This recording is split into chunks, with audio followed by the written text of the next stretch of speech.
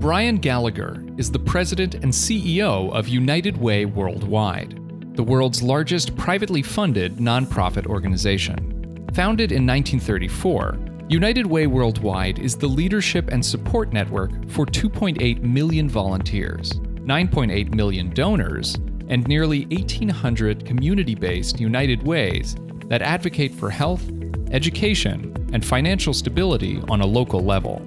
The organization has adapted through great recessions, Great Depressions, 2 world wars, and countless political, technological, and social upheavals to maintain the wide-reaching impact it has today. But that job has been anything but easy.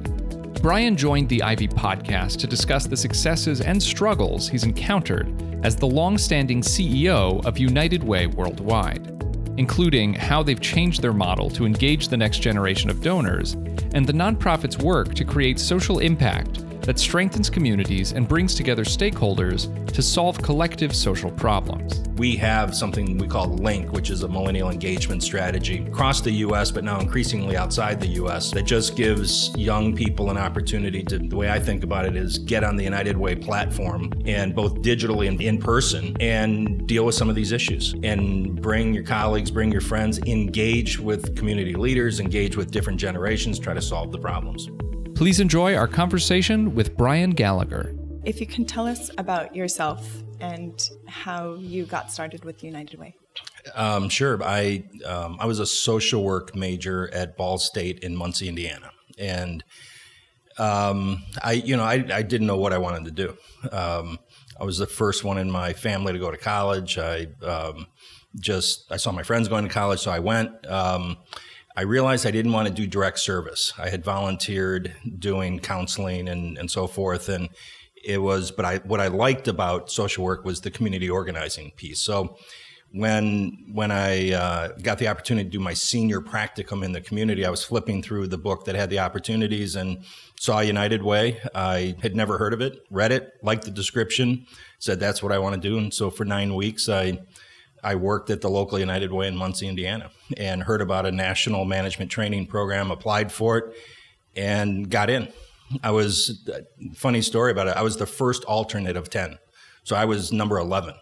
And I got into United Way because a young man from Detroit didn't want to move to Winston-Salem, North Carolina, which was the assignment.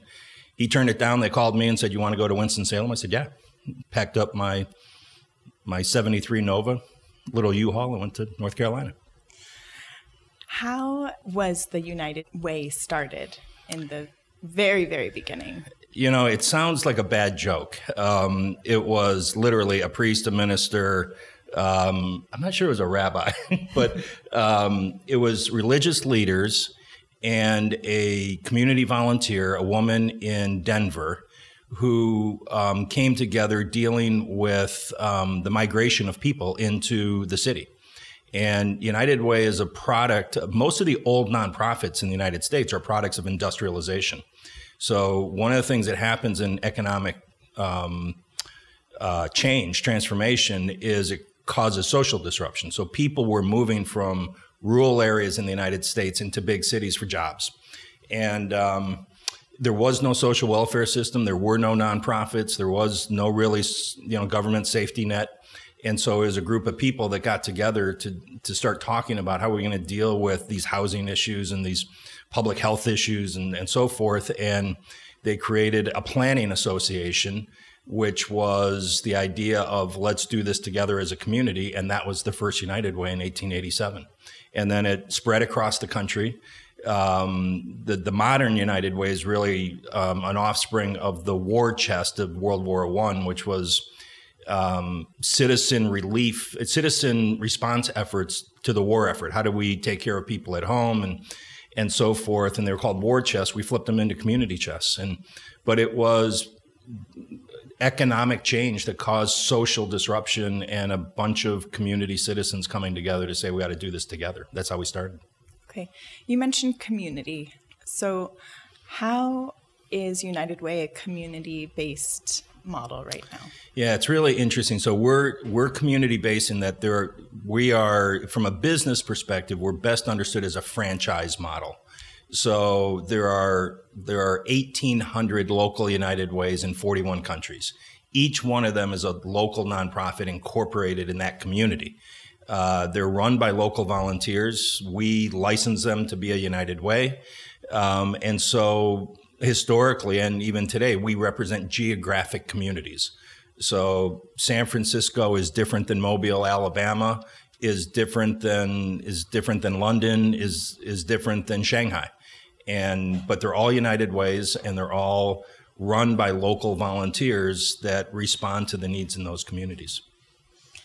And can you tell us about a partnership model that you have? You bring together various sectors in each of those communities. So how do you go about setting the agenda for that community and bringing all the stakeholders together? Yeah, so if you think about it, think of the community that anybody lives in.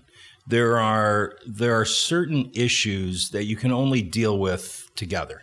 So it might be public education or homelessness or income inequality. And so who do you delegate that to? Not even government's big enough to deal with any of those issues alone. So what we do is we bring together government leaders, business leaders, organized labor, nonprofit, wealthy people, poor people, people who live in the city, people who live in the suburbs, and create an agenda. So it's easy to say that we want to work on public education. It's hard to decide how. And so what we do is we work in what we call a collective impact model that begins with creating a common agenda. And you do that by engaging people in the community, and then you create strategies, then you get clarity around, okay, who's going to do what? What is government going to do? What will nonprofits do? What is the role of business? Increasingly, because of digital technology and some other changes, individuals don't necessarily need institutions to get involved. So how do we get individuals involved in identifying problems and so forth? But we create a collective agenda by pulling all those different stakeholders together to work on issues that can only be addressed together. But then we do it from a pretty straight ahead business approach. Terrific. Can you give us some examples of where you've seen this model work best? Yeah, so I'll give you two. Before I became the CEO of United Way US, which was before Worldwide, I was running the United Way in Columbus, Ohio. And the economy was growing quickly. And yet we were seeing the number of people going into homeless shelters increasing. And we were watching families going into shelters. And it was really when we first became cognizant of the fact that you could work full time and still live in poverty. The jobs that were being created were service level jobs, lower pay. So families are working, people are working full time and living in shelters. And so what we decided to do was not build any more shelters, which was the conversation in the community. Instead, we decided to focus on permanent, safe, affordable housing and started working with Ohio State, the city, local businesses like Nationwide Insurance and The Limited. And we created a service supportive housing initiative. And by the time we were done, we had collectively First, we dealt with the chronically homeless folks who were consuming most of the shelter capacity. And instead of sending folks into a shelter, we got them an apartment. And then you provided the support services, transportation, daycare, mental health counseling around that. And we reduced the number of people in shelters. And then we brought online with private sector investment and public sector support over 1,000 units of affordable housing in the community. And we stopped the tide of families going into shelter. The more recent example is in the U.S. We're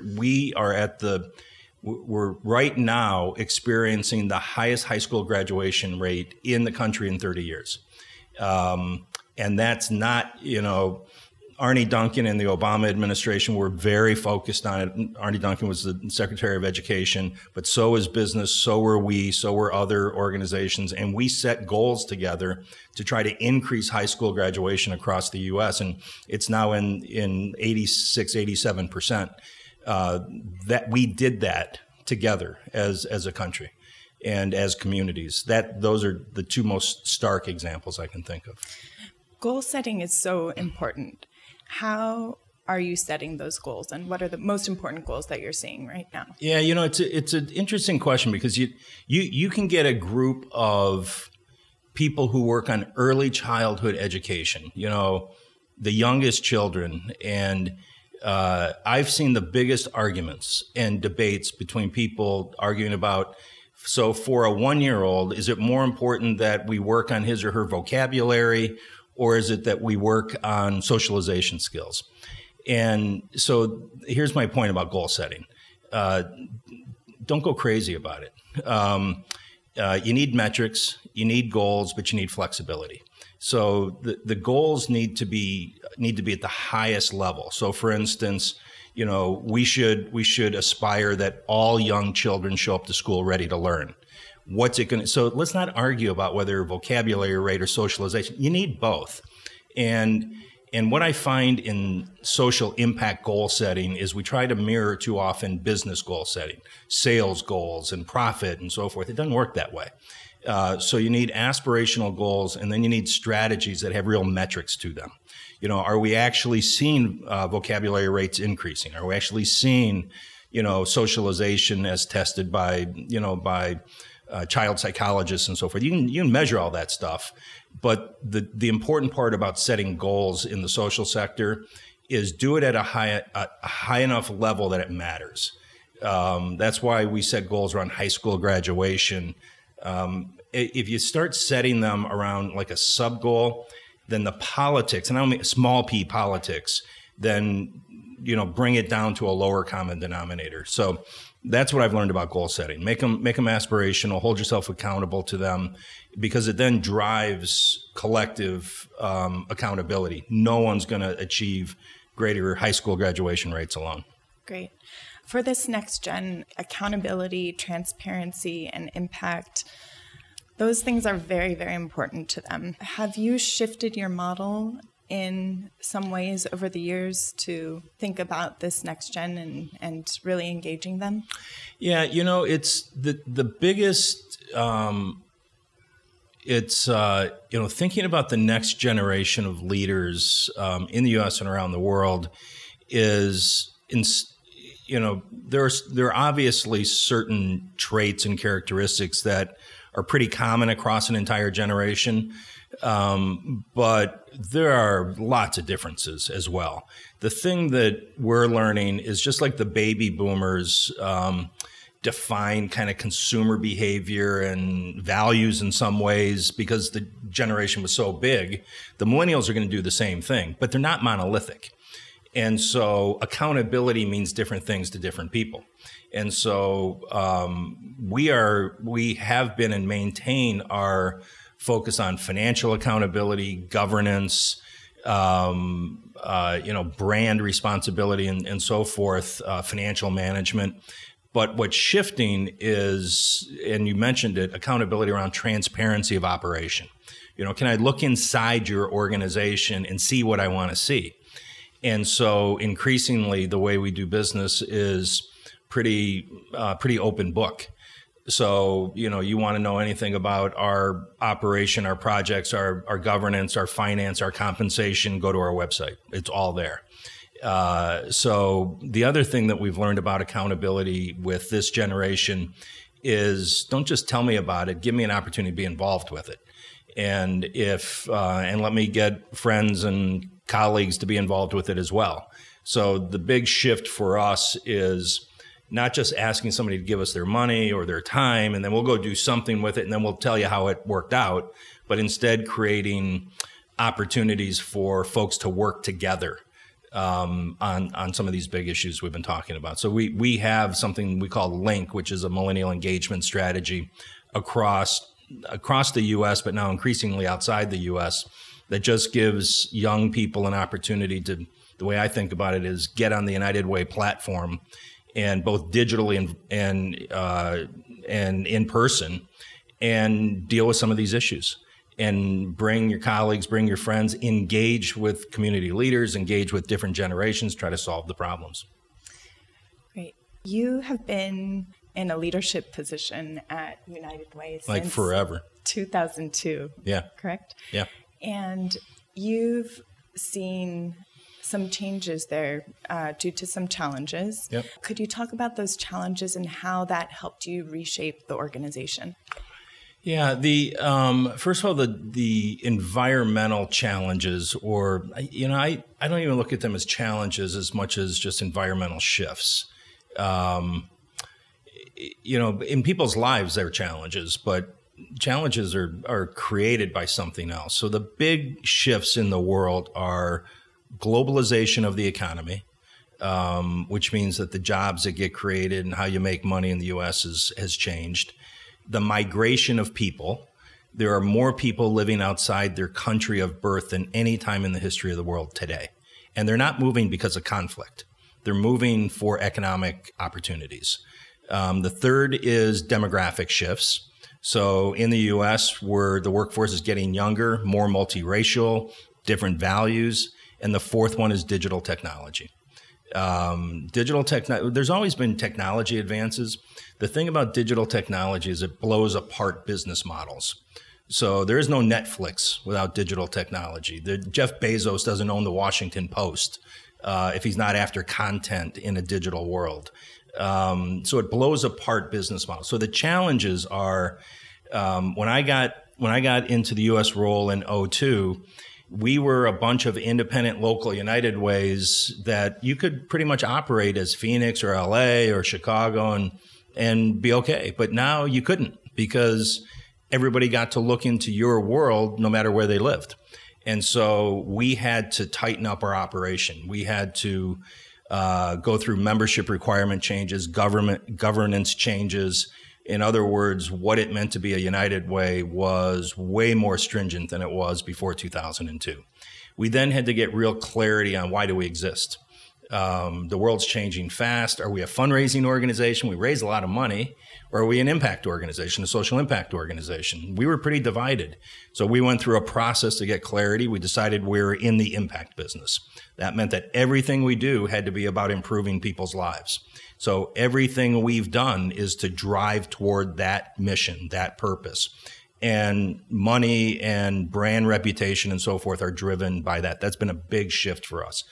Thirdly, we got focused on talent. So how do we start attracting and keeping great people? I came into United Way in a management training program. First thing I did in 2002 was recreate it and start recruiting young people off of college campuses around the world, putting them into United Way positions, and now we're watching them come through our talent pipe. We created United Way worldwide. We had affiliates all over the world, but we weren't connected. We merged our U.S. operation with our international operation, and we now have active affiliates in 41 countries, and we're growing faster outside the U.S. than we are inside the U.S. And individuals outside the U.S. are connecting into the U.S. So I'll give you a quick example. One of our most successful affiliates outside the U.S. is South Korea. And the largest Korean American population in the U.S. is in LA. And we facilitated an agreement between Seoul and Los Angeles to create what we call One Heart, Two Loves. You're a Korean American in LA, you want to help your community in Los Angeles and in Seoul, you can do it one time through United Way because of that agreement. Those are the changes we've gone through. United Way has historically been very important in fundraising in the workplace. Yeah. Can you tell us how that model existed and how it's changing today? Yeah, it's so we're the largest private sector nonprofit in the country. In the U.S., we raise just under $4 billion a year. The majority of that comes through campaigns in the workplace. And the reason that it's been really successful is hopefully because we're doing really good impact work in the community, but because we with companies pioneered the ability to take a little bit out of your paycheck every 2 weeks to give to United Way, and that it benefited an entire community of services and nonprofits. And it's been very successful. And it's still very successful. We still conduct about 125,000 of those campaigns across the U.S. What's changing is the relationship between employees and their employer. Folks don't stay with one company like their parents did. They don't, the company used to expect leadership from different kind of leadership from their employees. Like, we want you to give to United Way. We want you to get involved in political action stuff. This generation's interesting. They want their employer to be responsible. They just don't want their employer to tell them what to do. And so that includes United Way. So increasingly what that means for us is creating opportunities. And we're right now building an employee engagement digital platform inside companies that allow employees to find out what issues are most important in their community. How do I volunteer for it? If I wanted to contact my member of Congress, how could I do that? If I wanted to give to it, how could I do that? If I wanted to get my friends involved, how could I do that? And so that's a perfect example, I think, of how the workplace is changing. And what's interesting is companies are like in a war for talent. They're all focused on how do we get and keep great young people. And all the research is pretty clear. Young people want to work for socially responsible companies, but give me the opportunity. Don't tell me what to do. That's what's shifting inside the workplace. It's going to stay a critical part of our fundraising model. But it's really an engagement model now, and money will follow the engagement. Where with my generation before, people gave money because I really don't know what's happening. Well, that's not the problem today. Tons of information is accessible to everybody. So the question is, how do you get me involved where I can see it, touch it, get involved in it, get other people involved in it? Then money will follow that. What are some of the current challenges that organizations like yours face today? So if you look in the U.S. only,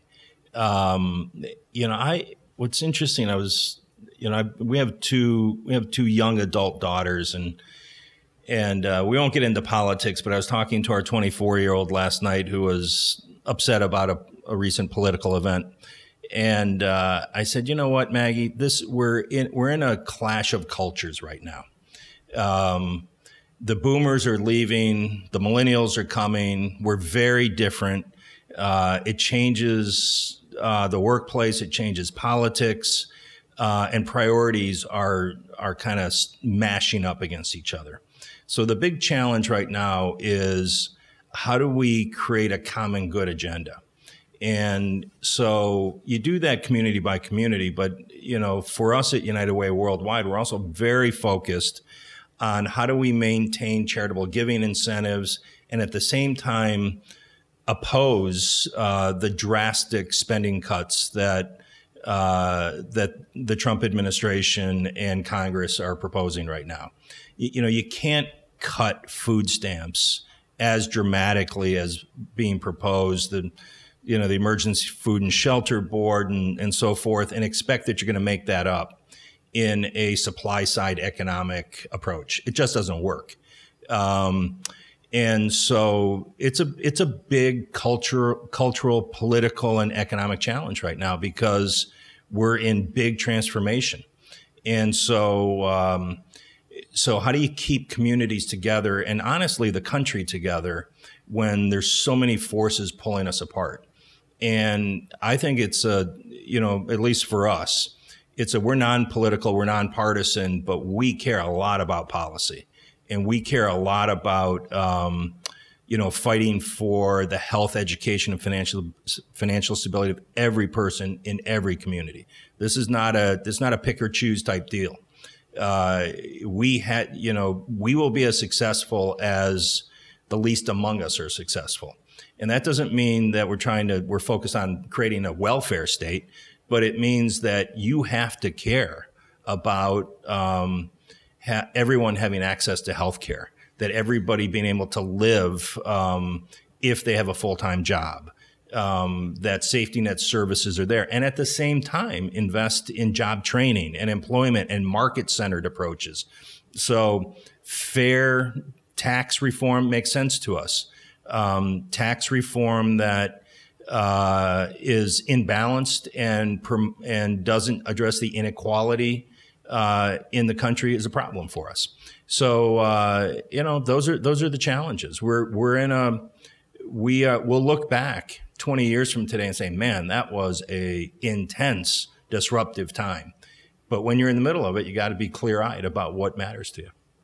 And you've spent time with the president. Yep. What are your impressions on what he sees for the social impact sector? I don't know that he has a vision for social impact. I think, and honestly, I'm not sure that some of the people around him do either. Having said that, I do think that, the event that gave me the opportunity to meet with the president was an event on combating human trafficking. And it was Ivanka Trump who was very focused on it. It was her relationship with folks outside the White House that made her aware of how big an issue human trafficking is in the U.S. The thing is, I've been in this job, as you said, long enough to work with now 3 administrations. And I think we get way too focused on who the president is. The president can, at least domestically, the president can do great things or cause great harm internationally. Domestically, there's a lot of pieces on the chessboard. And so we focus on members of Congress, on members of the administration, on private sector players to move an agenda. And honestly, if the White House can be helpful on it, great. And if they can't, let's not worry about it, is the way we think about it. Are there any particular projects that you are excited about? There is. One of the ironic challenges in the world today is we have a lot of open jobs, and we have a lot of people looking for jobs. And there's a huge gap between the skills required and the skills that folks have, young people have. And, if you think about it, you hear things like advanced manufacturing. That means, can you work with robots that are building things? And that means, are you computer literate? And if you're not going to get a job in a company in Warsaw, Indiana, that's making hip implants because your parents are aging and they need an implant. And yet those jobs exist. And so we're working with McKinsey and Company right now on something called Generation, which is to deal with the youth unemployment issue around the world. There are 73 young people around the world unemployed, another group underemployed, and yet there are in many places great jobs. And so we're doing this city by city because honestly, that's the way we think it's going to work. And again, taking a collective impact model, working with companies, local government, and young people, and trying to match middle skilled jobs. So think of, you're not going to 4-year college for a liberal arts degree, but you're going to go get technical training, and in order to fill the jobs that exist. And the places where McKinsey's had this in place now for a few years, almost 90% of all the people in that program are finding a job. So what's interesting, so we're really excited about it, and we're launching it around the world right now. And one of the things that's interesting, if you come back to the U.S., is there's an increasing focus on apprenticeships. So if, in Europe, young people going through an apprenticeship is pretty norm. I visited for a couple of days apprenticeship programs in Switzerland recently. And, in the U.S., we think about it as like manufacturing. Well, we visited Credits or Swiss Credit, the big Swiss bank. They had 700 apprentices in their headquarters. So if you're going into banking, if you're going into retailing, if you're going in manufacturing, you sign up to be an apprentice, an internship. And it works here in the U.S., but we need more of it. And so we're going to get more and more focused on job-centered education and training. And maybe it makes sense for you to go to a 4-year college. Maybe it makes sense for you to get into a apprenticeship and vocational track which is beyond manufacturing, to get a great job. So the last thing I'll say about that is, who's working on the cloud? The cloud includes a bunch of big data centers around the U.S. in places like Lenore, North Carolina.